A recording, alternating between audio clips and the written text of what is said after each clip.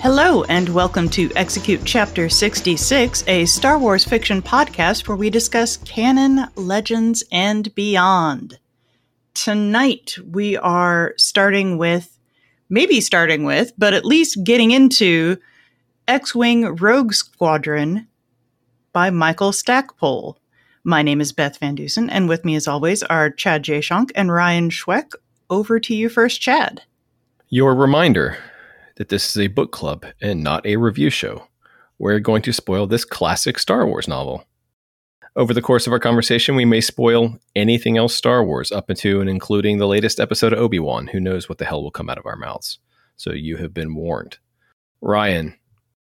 Well, over on the old News Hollow, there's not a whole lot happening.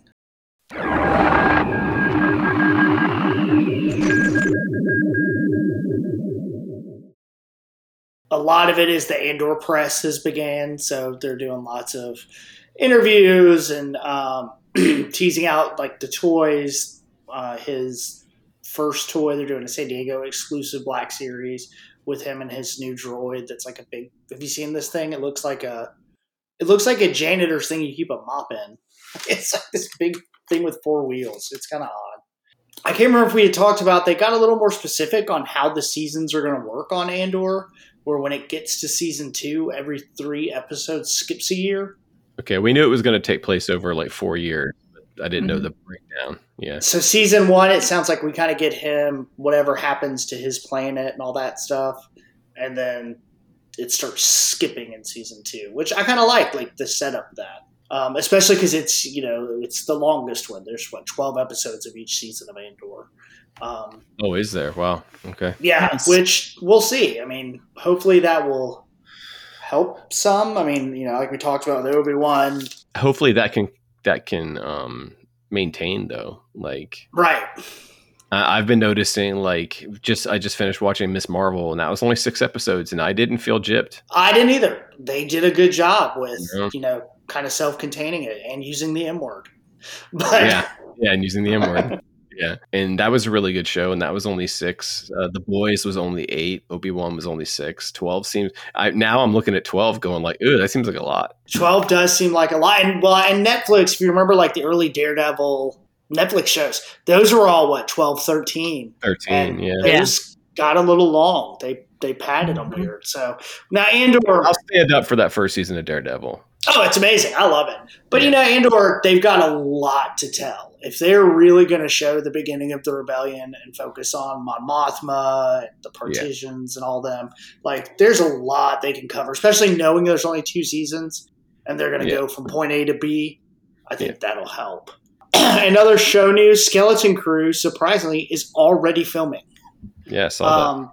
They are in the volume in California, and everything is pointing to that show is going to come out in fall of 23, if not a little earlier. So that's one of the fastest, I think, that has happened from announcement to here it is. I want to call it I want to make it like a space camp joke, but space is already in the title. Right. So it's like space camp. Galaxy camp. And then in our last toy news, we are in lovely San Diego Comic-Con season. If you don't collect toys, you might not know this, but now instead of San Diego exclusives, most of the companies have their own little cons during the actual San Diego con, so you can log on and watch. And so Walmart Collector Con is this week. So on Thursday the 21st, just if people want to get them at 10 a.m., the new Purge Trooper will go up. It looks good. It's built on the last Purge Trooper body, but it has a new head and some new accessories. And then that droid assassin from Obi-Wan is going to go up too.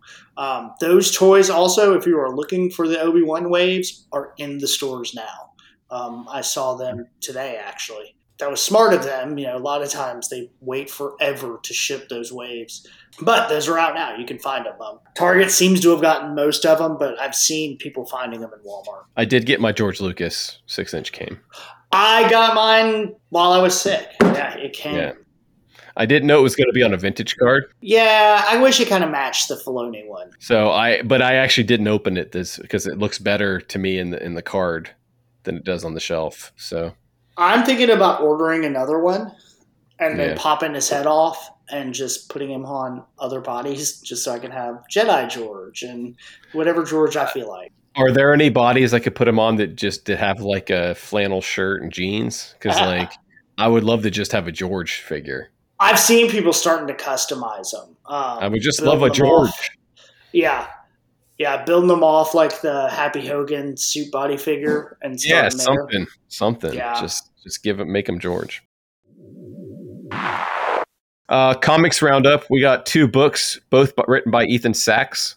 Bounty Hunters number 25 with art by Villanelli. Tonga and the rest of the bounty hunters sneak onto the Crimson Dawn flagship, the Vermilion, but they have to get through the Knights of Ren to get out. They don't get killed, but they do get their ass kicked. And even Bosk is scared shitless of the Knights, which is a big deal because the comics have taken this group of characters from a big screen afterthought to actual characters in the comics. I surprisingly am kind of interested. Like, I've enjoyed their little story. J.J. Abrams was not interested. And then there's Halcyon Legacy number 4, by Sachs and Sliney. This flashback adventure on the luxury, soon-to-be discount intergalactic star cruiser involves Lando Calrissian, Maz Kanata, and in a Galaxy's Edge crossover, Hondo Ohnaka. Oh. It's not bad, but that's all the time I'm going to give it because it's Halcyon Legacy.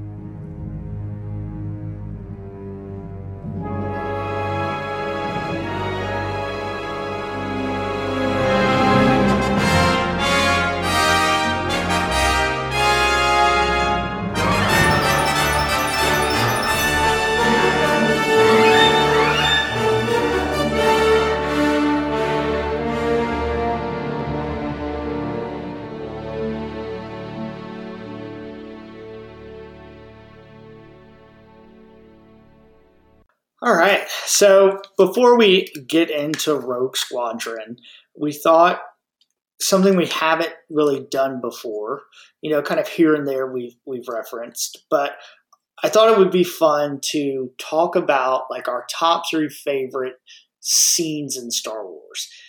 And not necessarily like the iconic moments or like the ones everybody knows, but the ones if you think like Star Wars, and immediately these are the 3 scenes I think of, the ones that affect me the most. Does that make sense? I'll be honest. There's one that surprised me, and I kept coming back to it. I was like, "Really, Ryan? That's what you're thinking of?" But we'll get there. So let's start. Beth, let's do our top 3, and then we'll fill in some extras. So, Beth, what do you got coming in at number 3? Oh, we're starting with number 3. I'm sorry. Okay. You got to build up. Oh, okay. Give the people some anticipation. Okay, so my number 3, I think, would be Clone Wars, the last season, Ahsoka versus Maul. It had been a long time coming, and that scene was so beautifully animated. It was so beautifully shot. The motion capture was so good. The music, everything about that scene was just exactly what I wanted. That scene's on my list for a different reason. Not for the fight, for the conversation beforehand. Mm-hmm. Yeah, that too. Because I've thought a lot about that scene since it aired. I've thought a lot about... I mean, the fight's awesome. You're right. The fight's fucking fantastic. But I've thought a lot about the fact that Ahsoka's wrong. What do you want with Anakin Skywalker? He is the key to everything. To bring balance to the Force? To destroy. He has long been groomed for his role as my master's new apprentice. You lie. I'm afraid not. In fact, I was so certain of his fate that I orchestrated this Waterloo him here with Kenobi.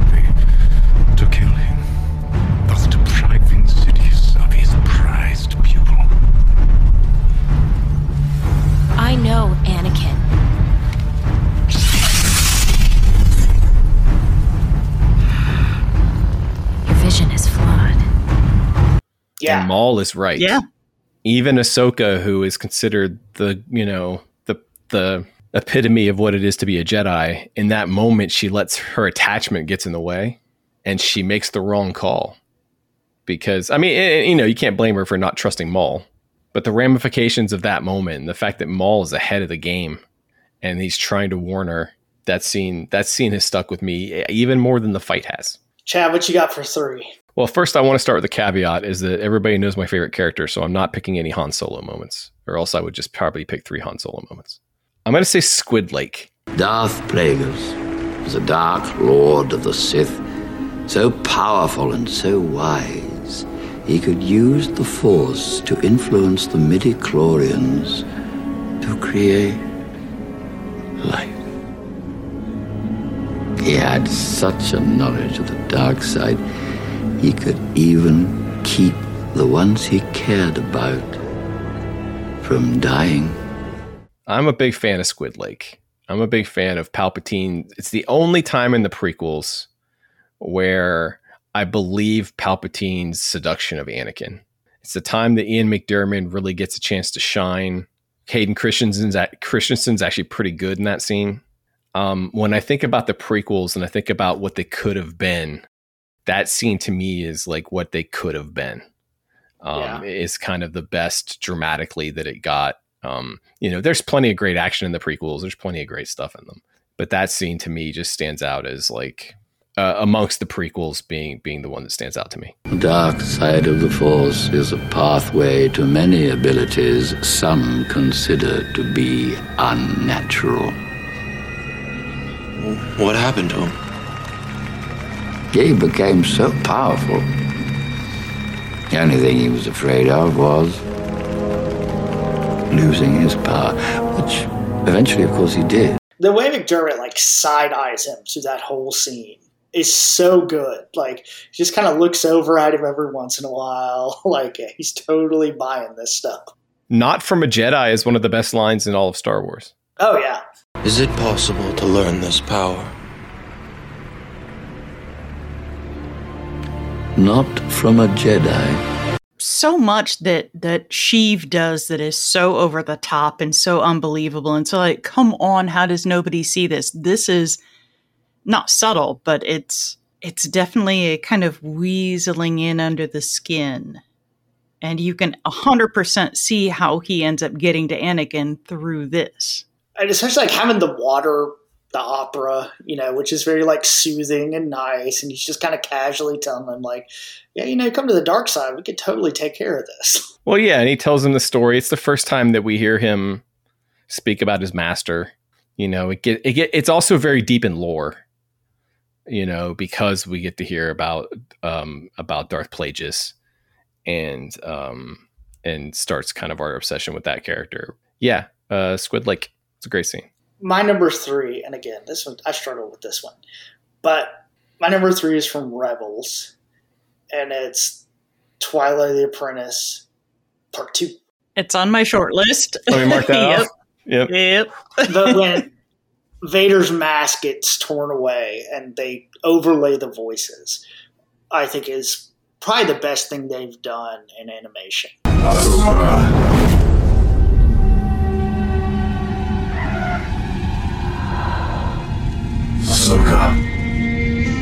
Anakin.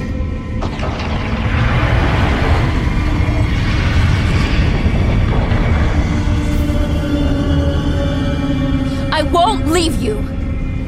Not this time.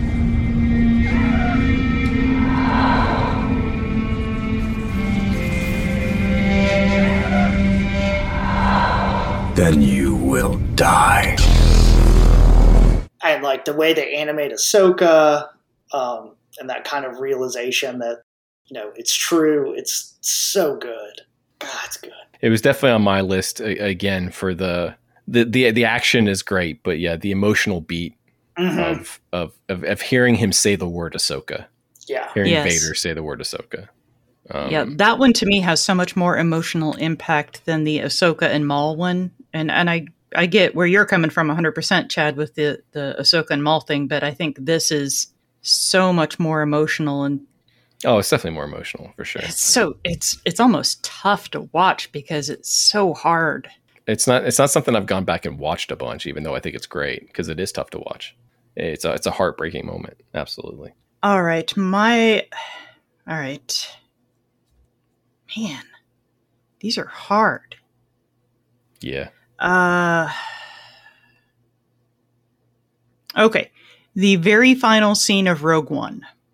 And there are a lot of great scenes in Rogue One. But the embrace of two people who have just, they're at peace, they've done their jobs, they've fulfilled their mission, and they've both come full circle with who they are and where they needed to be, where they wanted to be. Jyn is at peace with her father, was a good man and loved her. Cassian Andor has fulfilled his mission. He's come full circle in the rest of his story that we will learn. But to me, that is just such a, even though it's kind of a downer ending, it's just also a very peaceful moment in a very kind of upsetting end of a movie. That was also my number 2. I'll slip my tie for 3 in. No, it's a powerful end of the movie. I mean, I remember watching that first trailer thinking like they're all going to die, right? Like I remember thinking that from the beginning, and then you watch the movie and maybe, you start to think like they're not really going to do that. This is ostensibly this is still a franchise for kids, right? They're not going to just kill everybody off and then everybody dies. And everybody dies. And the Death Star's upside down. It's amazing. Yeah. Let's see. Without Twilight of the Apprentice. Okay, I talked about this on not Needless Things. Not talking about anything on Needless Things anymore. I talked about this on the Sci-Fi Classics track, but Luke and Leia and the chasm in the Death Star. To me, and I said this on the live stream, that it's what taught me what movies was. Like, if you tell me, like, what are movies? I would show you that scene. That's movies. And as a kid, it was a very impressionable moment for me. Not just the swing across, although that's the image that sticks in my head, but the entire sequence of them. It shows her toughness and his resourcefulness, and you can see like the heroes that they are, and it's still fraught with peril. The stormtroopers, again, are terrible shots. They should completely get massacred in that scene. It establishes the Star Wars tradition of just shooting the controls for a door. I think about that a lot. I thought about Obi-Wan this week, and they shot the laser fence and it turned off. And I was like, man, that's a crappy laser fence. Yeah, you would think they would stop building locks like that. It's so tense with the door starting to come up, and you see the little stormtrooper feet underneath it as the door is coming up, and then Luke finally getting the idea that should get them both killed, because how the hell is he actually going to do that? But he's our hero and he does it. But movies. But if you want to talk about moments, it's just bam popping in my head when I think Star Wars. That's one. All right. Since my second one got taken, I'm going to go with my tie for 3. Okay, now hear me out. Because I was surprised by this one. But if you ask me, not a great way to start. Well, but if you ask me like moments I just think of, or moments that like I guess I have an emotional connection with, right? In the old Phantom Menace, when Anakin runs back to Shmi and she tells him not to look back. I can't do it, Mom. I just can't do it. Annie. Will I ever see you again? What does your heart tell you? I hope so. Yes. I guess. Then we will see each other again. I will come back and free you, Mom. I promise.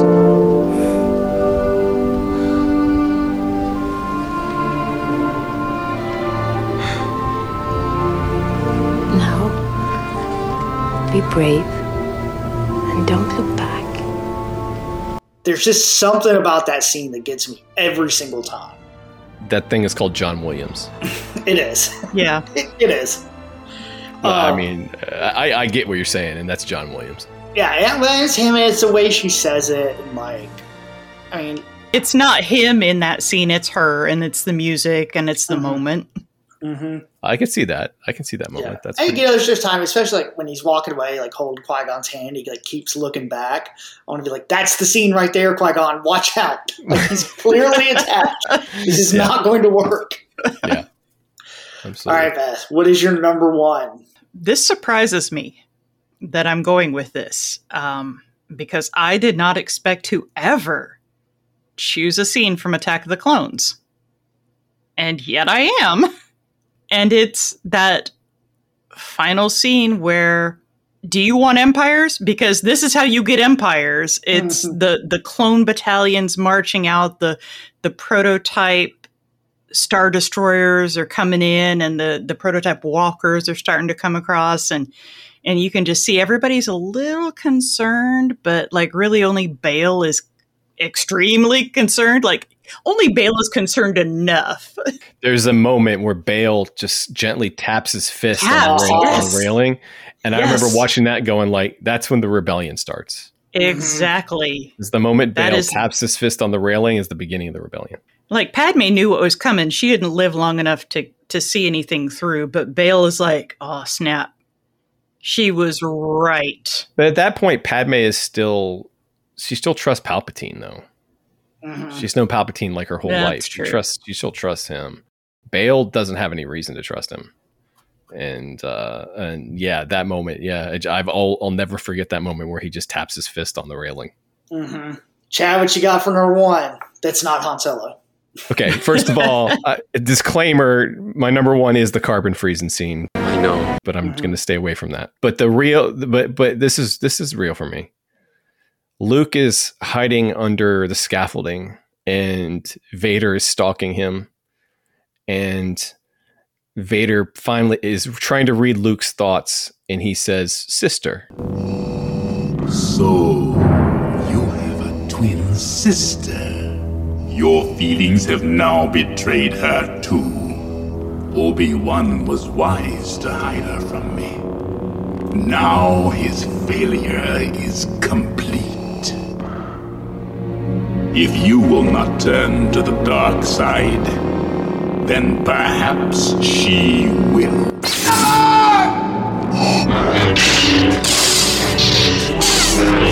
And Luke jumps out of the shadows and starts ravaging Vader with his giant, crazy, no form whatsoever, giant swinging lightsaber attacks. Just hacking at him with a gorgeous piece of John Williams music with that male vocalization underneath it, that the Emperor's vocalization. From that moment, and there's this great panning or this great tracking shot kind of as they're fighting that's kind of tracking along with them. And just that entire moment from when Luke jumps out of the shadows to when he cuts Vader's hand off is probably my favorite scene in all of Star Wars. It really is. And it's a combination of all the things we're talking about. Emotionally, it's huge. Visually, it's great, and the music is fantastic. And I just love that moment. I don't think my number one is going to be very surprising, but I argue it is Star Wars in a nutshell, and has always been my favorite scene since I was a kid. But Luke watching the suns set over Tatooine in A New Hope. Yeah, that was Star Wars. On my short list. That almost made my 3. Like, that's the moment his world's opening up. He knows he's going to leave. The Williams music is perfect in that scene. Like, that for me is 100% Star Wars. Yeah, I agree with that. That's when you know who Luke is, and you know what the movie's about, but you connect with Luke. He's watching 2 sunsets, sure, but what kid hasn't stood and stared off into the distance thinking about their future? They just don't do it with 2 suns. I can't fight you on that one. Wouldn't want to. So do we have any backups you wanted to mention? Sure. Of course. Go fast. Yeah, go for it. Obi-Wan finally killing Maul was a pretty big deal, and the fact that he used the same move to kill Maul that Maul had used to kill Qui-Gon was also like it's a good damn scene. Got him good. It's a very good scene. I mean, I was, in the end, I ended up feeling feelings about Maul that I didn't expect, but also, like, it was poetic justice that he used that same move. I had down the Rey and Finn chase at the beginning of Force Awakens. I think that it's the time where that trilogy becomes actually joyful for 10 minutes or whatever. There's a thrill of seeing the Falcon again. The whole sequence where they're running towards the quad jumper and Finn's like, why don't we take that ship? And she's like, that ship's garbage. Mm-hmm. And then the thing gets blown up and she says garbage will do. And it has that great reveal to reveal the Falcon. That whole sequence and the chase through the Superstar Destroyer, to me, is the best that the sequels got as far as kind of Star Wars adventure. So that one popped to mind as far as sequel stuff. All right. I had a sequel one. I can't even believe I had this sequel one because it's from stupid old Last Jedi. Yeah. But the Yoda line, and I think I've come to appreciate it more of things. But when Yoda tells him that they are what we grow beyond. Skywalker, still looking to the horizon. Here, the need in front of your nose. I was weak, unwise. Lost Ben Solo, you did. Lose Rey, we must not. I can't be what she needs me to be. Heeded my words not, did you? Pass on what you have learned. Strength, mastery, but weakness, folly, failure also. Yes, failure most of all. The greatest teacher, failure is.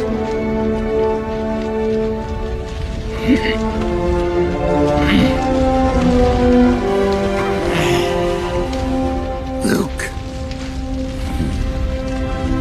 we are what they grow beyond. That is the true burden of all masters. Yeah. When he's talking to Luke. And really the more you think about it, Luke's isolation really does kind of mirror Yoda's. And you kind of see the end of Yoda's story. It's gone from this training and then I'm going to hide and come back out later to kind of make sense yeah, they're going to move beyond us and, they'll know more than us. And it's almost like a acknowledgement of, yeah, maybe we screwed up. Maybe, they're going to grow beyond us and they're going to fix it. And then the rest of that garbage movie starts again. But that's what that movie's about. It is. In general, we can argue whether or not it fits into the spot. A recent one that's taking context away from it, but I love the scene in The Mandalorian where Luke shows up. We can argue over the effects, or we can argue over the Grogu moment or whatever. But when the X-Wing, when we see the X-Wing arrive, and the Dark Troopers are there, and someone starts swinging a green lightsaber in the hallway, come on, it's hard to get more excited for something than I was for that. Would have been cooler if it was Plo Koon. Would have been cooler because he's dead. He's not dead. But that scene really, that scene still sticks out to me as something they did really well in The Mandalorian. Yeah. Oh, I was as excited to see the Darksaber show up. The second that thing lit up, I was like kid on Christmas. Oh, at the end of season 1? Yeah. Yes. It's just like, oh my God, it's a Darksaber. Can't believe they finally did it. Obi-Wan could have had it if they put Kitster in it. It's fine. He's in the comic. He is in the comic. He is in the comic right now. And then I wanted to point out one book moment and it's recent, but in Thrawn Lesser Evil, Thrawn's trap at the end of the book, where he traps the Grisk, and Thrawn has that amazing. The only question left is, are you ready to surrender? And all the ships that look like they've been derelict come to life, and they just start beating the shit out of the Grisk. Mm-hmm. That to me is why I read the books, is for moments like that. And I also it's recency bias. I understand there's probably other moments in the books. I almost put Thrawn's death as a moment as well that I'll never forget. I know Beth's forgotten it twice, but apparently I did forget it a couple times. I almost put that, but that moment where he springs that trap and just, I also think it's the best Timothy Zahn has ever been. Yeah, I agree. In his Star Wars writing, I admit to not reading his other stuff as much, but his in his Star Wars writing, that last whatever it is, 100 pages or something, is the best he's ever been, and that to me is just one amazing scene that he orchestrated. That's one that came to me from books. There's probably some comic stuff too. Mm-hmm. I mean, listen, my list could easily be the Carbonite scene, Han saving the day at the end of New Hope, and then probably Han and Chewie sitting behind the controls of the Falcon for the first time together in Solo. Mm-hmm. That could probably be my list. So I'm a simple man. The only other thing that really stuck out to me, and I guess it seems a bit obvious, was watching A New Hope before we recorded with the Classic Track guys a couple weeks ago. It occurred to me, if I was a kid who'd never seen anything Star Wars before, and of course I don't remember what the hell I thought when I first saw Star Wars, because that was a long time ago and I'm old. If I saw Darth Vader and knew nothing else about Star Wars, that shit would be terrifying. Can confirm, because I tried showing it to my daughter when she was 5 and she was not having it. He is horrifying. He's choking people. He's throwing people around. Black suit, breathing heavy. Scary AF. She wanted to watch Star Wars. I put on Star Wars. Would it be less scary if instead of saying that's Darth Vader, if you're like, his name is Sky Guy? Oh, she knows the whole story. Yeah. Well, that's why I disagree with people who say that you should watch the movies in the universe order, because the whole thing about Darth Vader being scary is you don't know that he's some creepy little brat who whines about sand and force feeds girls fruit. I have become a believer in the 4, 5, 1, 2, 3, 6 watching order. Yeah, the machete. I like the machete order. Just you watch 4 and 5, then after the I am your father reveal, you go back in time and you meet Anakin, and then you catch up again. That was one moment I will never forget, is seeing Castle Vader in a movie. God, that was so good. I was going to see Rogue One and they reveal Castle Vader, and I was like, holy shit, I can't believe they're doing this. Mm-hmm. And now we're seeing all sorts of stuff on the shows and everything. Mount Tantus and like seeing Fortress Inquisitoris. Fortress Inquisitoris on Obi-Wan. It's like not even a big deal. Like, oh yeah, there it is. Yeah. I played this level in Fallen Order. Right. Oh, I'm familiar with this place. Let me tell you the layout. I'm almost too familiar with how this works. Honestly.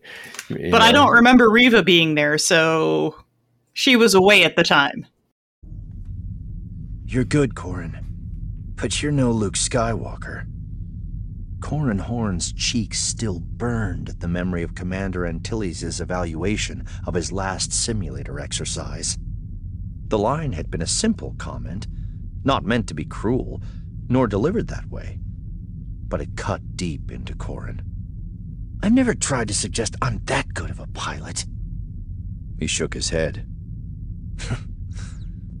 No, he just wanted it to be self-evident and easily recognized by everyone around you.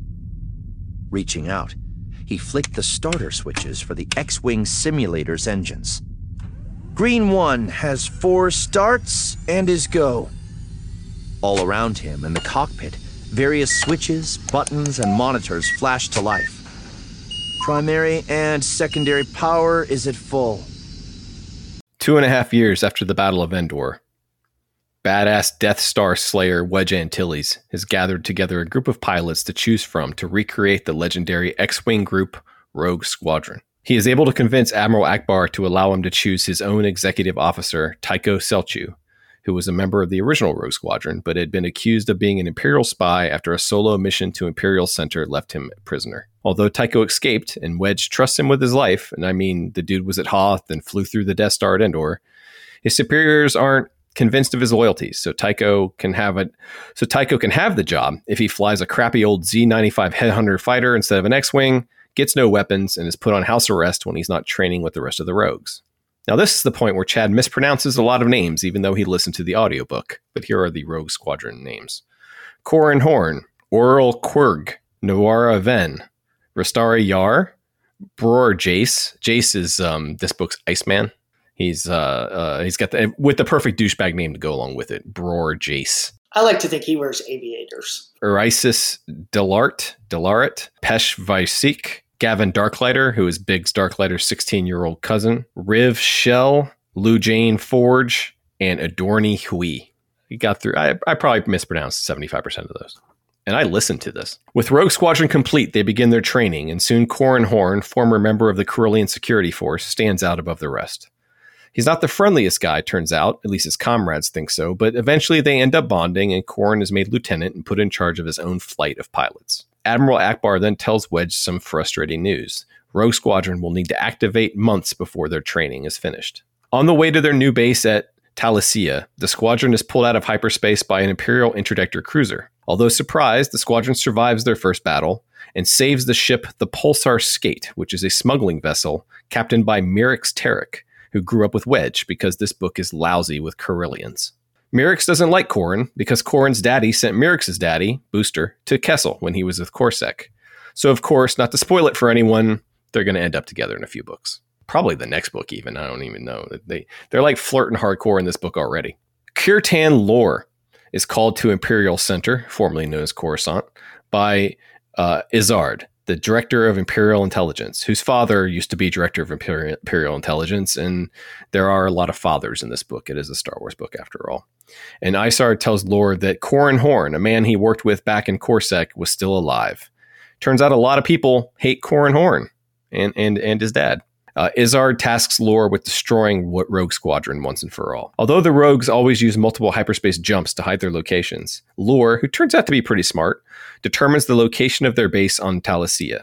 The Imperials send 2 squads of stormtroopers to kill the Rogues in their sleep. They fight off the Bucketheads, but Lou Jane Forge is killed, and Corran and Gavin get real messed up and end up in bacta tanks. They pull out of Talicia, looking for a new base of operations. Alliance Command later plans a large-scale attack on the core-word Imperial planet of Borealis? Not Borealis. How was I going to pronounce that? Borleas? On the core-word Imperial planet of Borleas, codenamed Black Moon. Although their intelligence suggests that it would be an easy target and could be captured and used as a step toward the Imperial Center, it is actually a trap set up by Imperial General with Star Wars-y-ass name Evir Dericote. After Borealis's, I'm just going to say Borealis, I don't care. After Borealis's planetary shields are taken down and the rebels begin to land attack shuttles, multiple squadrons of TIE fighters attack, the shield is reinforced, and the planet-side defenses begin. 5 rogue X-Wings are shot down, and Adruni and Peshk are killed. The mission is a complete disaster, given that they flew right into a trap. After the battle, Corran hooks up with Lieutenant Page, the commando, and they come up with a plan to take back Black Moon. It involves distracting the sector's resident Star Destroyer, the Eviscerator, make some made-up intel about the Katana fleet, Rogue Squadron blowing up a Death Star thermal exhaust port-like power conduit thingy, and Lieutenant Page's commandos using the hole that the X-Wings make to sneak into the Imperial base there and take it over. Ackbar gives them the green light on their crazy plan. There are only 6 rogues left to fly, and they'll be flying air support for the commandos. A big battle ensues, and it ends up being a success. Stackpole writes great space battles, but I'm not going to recount it beat by beat. At the end, Corran's ship runs out of fuel, and the rest of the squadron thinks him dead. He is rescued by the Pulsar Skate and the future Mrs. Horn, along with Typho tagging along, and no rogue is lost in the mission. Borealis is taken, and the Alliance takes a step forward in liberating Coruscant. As the story ends, Izzard and Lor discuss the existence of an unnamed spy in Rogue Squadron and the latest info they have passed along. Who could it be? I guess you'll have to read the next book, Wedge's Gamble. So like I said a second ago, I want to start off with, this man can write a damn space battle. At 2 clicks, the heads-up display painted a yellow box around the lead TIE fighter. The box went green as the fighter's image locked into the HUD's targeting cross, and Whistler's shrill bleat filled the cockpit. Corran's thumb hit the button, sending 3 bursts of laser bolts at the lead fighter. The first set missed, but the second and third blasted through the spherical cockpit. The hexagonal solar panels snapped off and spun forward through space, while the ion engines exploded into an expanding ball of incandescent gas. Corran kicked the X-Wing up in a 90-degree snap roll and sliced through the center of the explosion.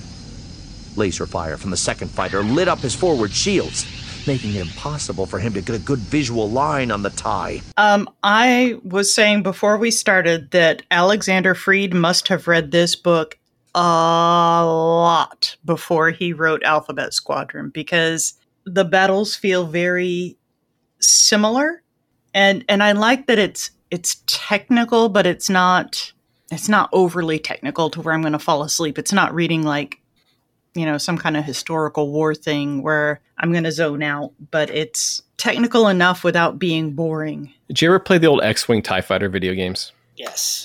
Michael Stackpole totally did too. Well, the first battle in this book, the simulated battle, in the simulator, that's from Star Wars X game.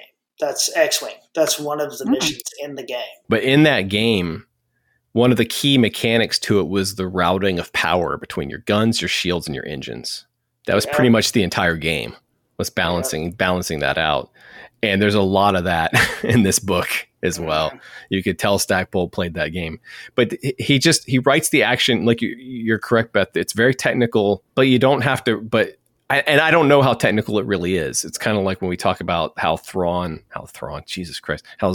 writes his capital ship battles, and you're like, yeah, I guess that works. I don't know. I'm not a capital ship captain of a starship. I mean, it's all made up shit anyway, but it feels realistic. Like, I don't know, but it feels like it is. Yeah, and with the fighters, it feels realistic. It feels exciting. It gets technical, but never in a way that you don't understand. It's just really tight writing. I wanted to go back to this book mostly because I wanted to read the space battles again because they're a lot of fun. One of the things I like he does in his space battles that we never really saw in live action because it might look weird, but he turns ships around all of a sudden. Like you're flying an X-Wing and you're in space, so you should be able to do this. And all of a sudden he just flips it around 180 degrees, or he'll be going straight and then just cut all forward momentum and go straight up. Yeah, I also think he uses three-dimensional space better than we see a lot of times. In Star Wars, we tend to just see the ships lining up in 2D fighting each other. But the word inverted gets used a lot in this book. Yeah.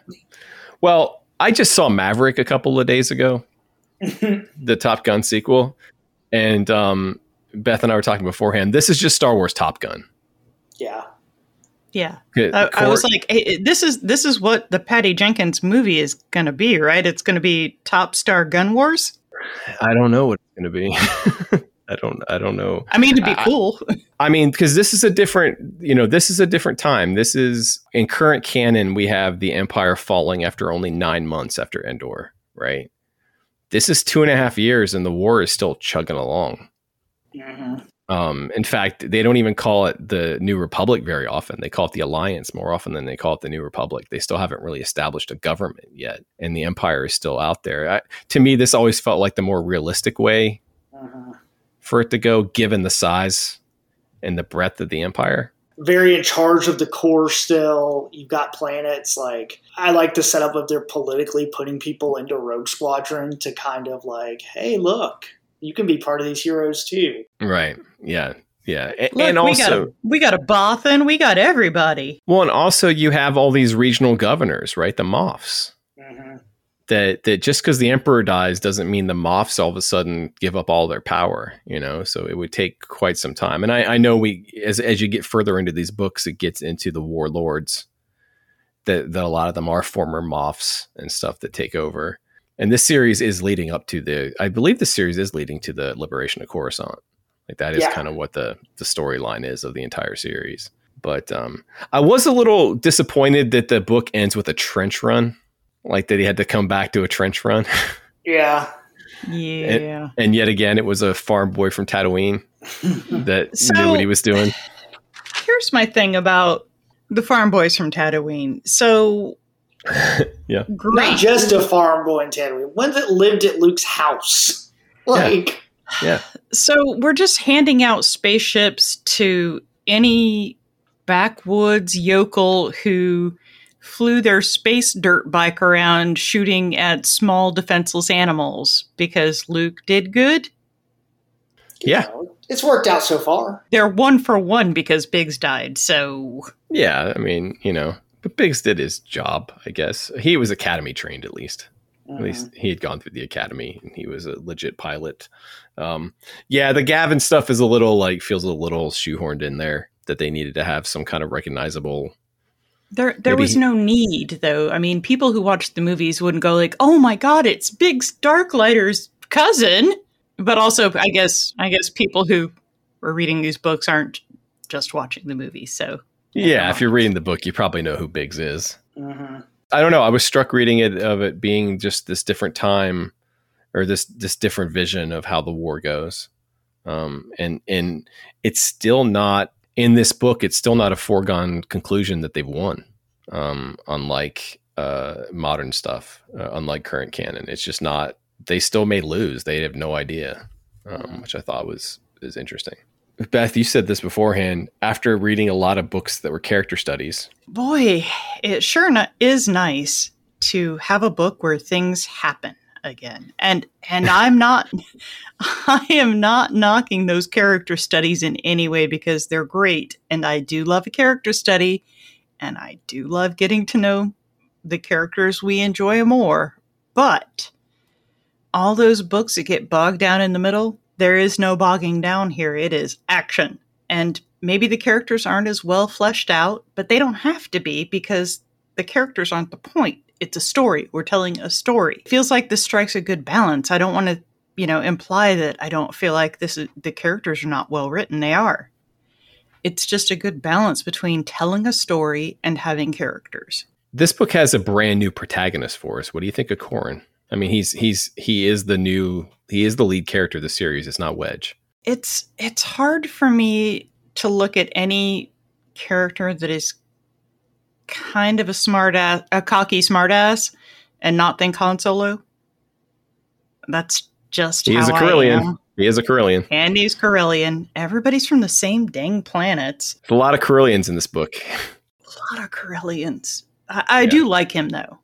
And I don't find Jace as unlikable as the book seems to want me to find him, or Corran seems to want me to find him. But I mean, I like both of them. Yeah, Jace is just, like I said, he's Iceman. Eventually he warms up, No. So at some point I'll watch Top Gun and know what that reference means. I do think Stackpole does a good job of mentioning Han Solo, though. Like, not ignoring that they're similar. Like, there's several times where they point out, I'm not Han Solo, here's the differences. But they still, he's still got this idea in his head that there's a Corellian as a type of person. That Corellia is definitely, I mean, again, this is also a different vision of Corellia than what we have now. Star Wars planets have one type of weather and one type of person. One type of person that comes If you're a Bothan, you're this way. If you're a Corellian, you're this way. Now, did you ever read any of the comics that came out around this? I did a long time ago. Yeah, because Stackpole wrote the comics as well. Mm-hmm. And I think they told the earlier adventures of Rogue Squadron, the ones that Wedge is like referencing. Yeah. Mm-hmm. The ones that took place before this, when he's like, oh yeah, back when we were still mopping up after the Empire or whatever, before he's forming his new, because this is like the second Rogue Squadron basically, right? That he's forming a new, as like, almost like a PR stunt. Oh yeah, it's completely a PR stunt. I like Horn. Horn has a almost cliche character arc in this book of, not having to be the head honcho and letting people take your data from your X-Wing and use it so you're not the hero. Yeah, Horn also in canon now, per Obi-Wan, which is interesting. Yeah, or at least a Force-sensitive child named Corran. Oh, that's him. Stackpole's talked about it. Oh, really? Yeah, that's him. Whether we may see anything that comes out of that, who knows? I doubt it, but that's still cool to have him there. Yeah, I like Corran, but I'm also conflating it with everything I know that comes afterwards. Yeah. And that he becomes one of the big hero Jedi of the galaxy. I had forgotten. I had thought that him and Merrick's had this kind of bitchy Sam and Diane relationship or something, where they hated each other. But they get over it real quick. They're flirting almost instantly. Mm-hmm. Like by the end of the book, she's asking him if he wants to spend the night together. And she makes cake. She makes him cake. She makes him sweet cake. Yeah. Delicious. Not just cake, sweet cake.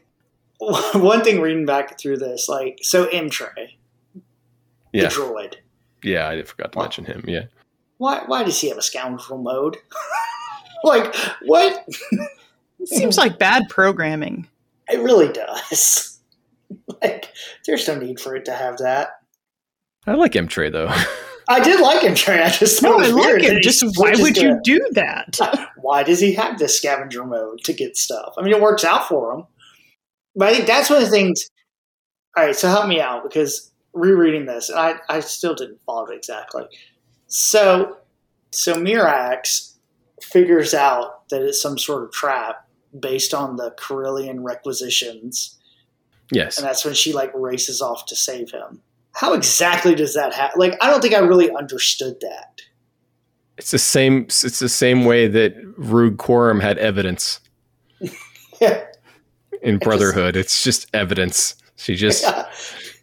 I don't She know. like looked at it, she's like, it's a trap. And I was like, why does that mean it's a trap? Like, he's just skimming off the top. And it really wasn't like a trap. I didn't see it as a trap.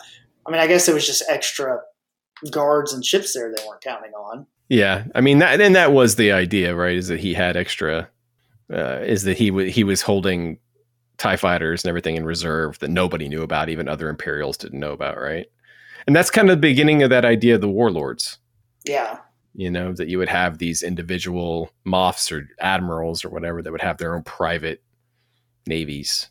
Comes from that. But yeah, I didn't really quite figure that out either. She figured out she has to be there to save him. Yeah, it gave her an excuse to take the little skate and head on out. Yeah, yeah. And we'll see plenty of the Pulsar skate in other books, and Booster gets out of jail eventually, right? Yep. Yeah, I thought the thing that made me want to read more is I don't remember who the spy was. I don't think I do either. Yeah. Having not read this series before, whether or not we keep doing any books from this series, I will keep reading. Yeah, I mean, we can always come back to it every once in a while. They're all good. Mm-hmm. I just forget what a free-for-all the EU was during this time period, during like the late 90s. And the EU was just everything all at once. Like Thrawn's over here doing this thing, and this person thinks they're in charge of Coruscant over here. And there's a nice Katana fleet reference in this. Yeah. Yeah, there were definitely a couple of moments where it was like, yes, you've read Heir to the Empire. We can see it. Yeah. Well, Thrawn's out there somewhere. We'll see. And they mentioned the Truce at Bakura. Mm-hmm.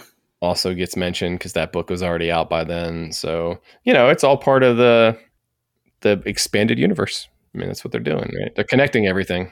This is the first book that sets Wedge's characteristics up, really, isn't it?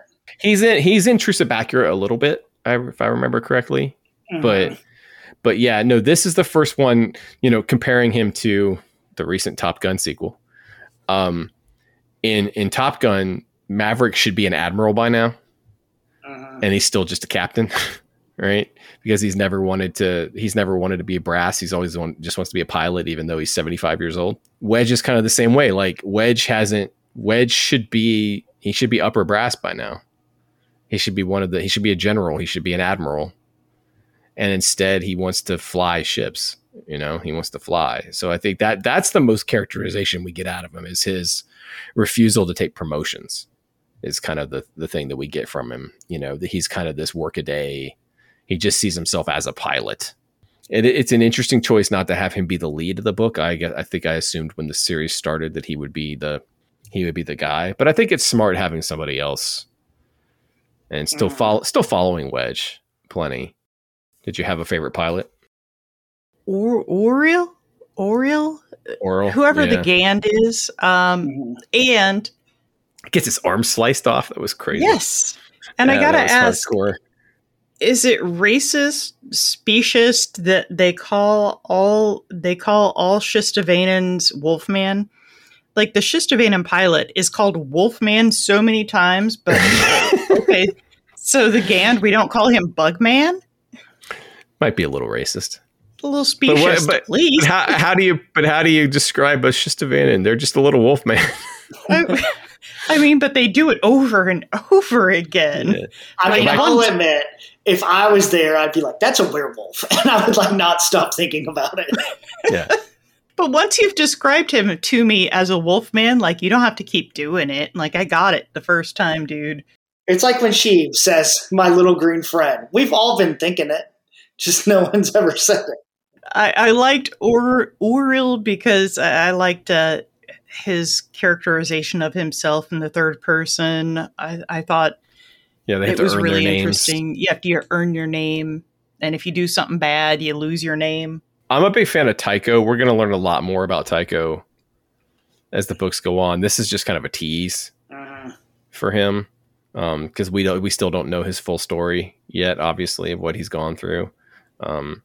And that will play out a lot more in the rest of the books. I love how the book, this is I believe a first edition paperback that I have, and it still says book 1 in the exciting new series. That's optimism. That's Star Wars. That's hope right there. I would say this book is definitely written, though. There's a lot of setup for other stuff. Oh yeah, no, they knew there was more coming for sure. Yeah, I was prepared to be mad because I'm like, why? I don't understand anything about this Tycho guy and what he's doing and why he's agreeing to all this. But presumably, I would learn more if I kept reading. It also has some good. Do we meet Baron Fell in these books too, or is that in the comics? I don't think Fell's in this one. Yeah, in these series. Yeah, I think he shows a little bit of what's his name, Freyla. I feel bad for Tycho because he's like this hero of the rebellion and gets like kidnapped and interrogated. And they're like, yeah, no, buddy, you're just going to have to sit this out. Yeah. That's a good alliance thinking. It's shocking that they don't do well sometimes. I like the scene where his little friend is there, his watcher, and they're like, you need to go to bed, sir. Yeah. Yeah, he's under house arrest. Yeah. This book gets a little sexy at times. Yeah. It's not just Mirex, but who's the other one that keeps hitting on Corrin? The Thurlefan, the other one that's not Jace. Here's one of the reasons I like the old books. I didn't write down any of their names. Page 1 is the Dramatis Personae, or however you say it. Let's see, what is her name? Yeah, Arisi. Arisi's the one that's got a thing for Corrin. Mm-hmm. And you get the sexy Corrin where he's like, and I unzip my flight suit and put it down to my waist. And I was like, oh. And they have him think like, this would definitely relieve the stress. But I mean, I think that's interesting though, because we're still early in Star Wars books and sex isn't something that Star Wars really ever tackled. So, this probably felt scandalous when I was a kid. Mm-hmm. Like when a kid, I was how old was I when this came out? I was, what would we say, 98, 97? 96. Okay. All right. I was 20. But still, when I was a kid, I was scandalized by it. The twins are around, but they made by the Force? I don't know. It never says. Never really says. Unlike current canon where we know they did it on Endor. Yep. And on the Halcyon. And then again on the Halcyon. Wingsing. I got a notice saying, do you want to order your audiobook for The Princess and the Scoundrel? And I'm like, not sure I want to listen. I don't know if I want to listen to that one or not. No, I do not. I'm going to read it. We're going to read it. So. I know we're reading it, but I don't want to have to listen to it. So, Ryan, what are we going to read next time? Well, we are returning back to new canon. They have, I guess, decided they have fixed the prequels enough, and it's time to move on to the sequels. So we're going to be reading Shadow of the Sith by Adam Christopher, which deals with what Luke and Lando and Ochi and all sorts of people were up to before Force Awakens. And I will say so far, it is real good. It's a big book. It is. Yeah, I put it next to Lesser Evil on my shelf, and it's just a tiny bit skinnier. Mm-hmm. So it's a 17-hour audiobook. It's a lot of audiobook. It's a lot of audiobook. All right. Well, until then, thank you guys, and thanks everyone for joining us tonight. We will talk to you all very soon.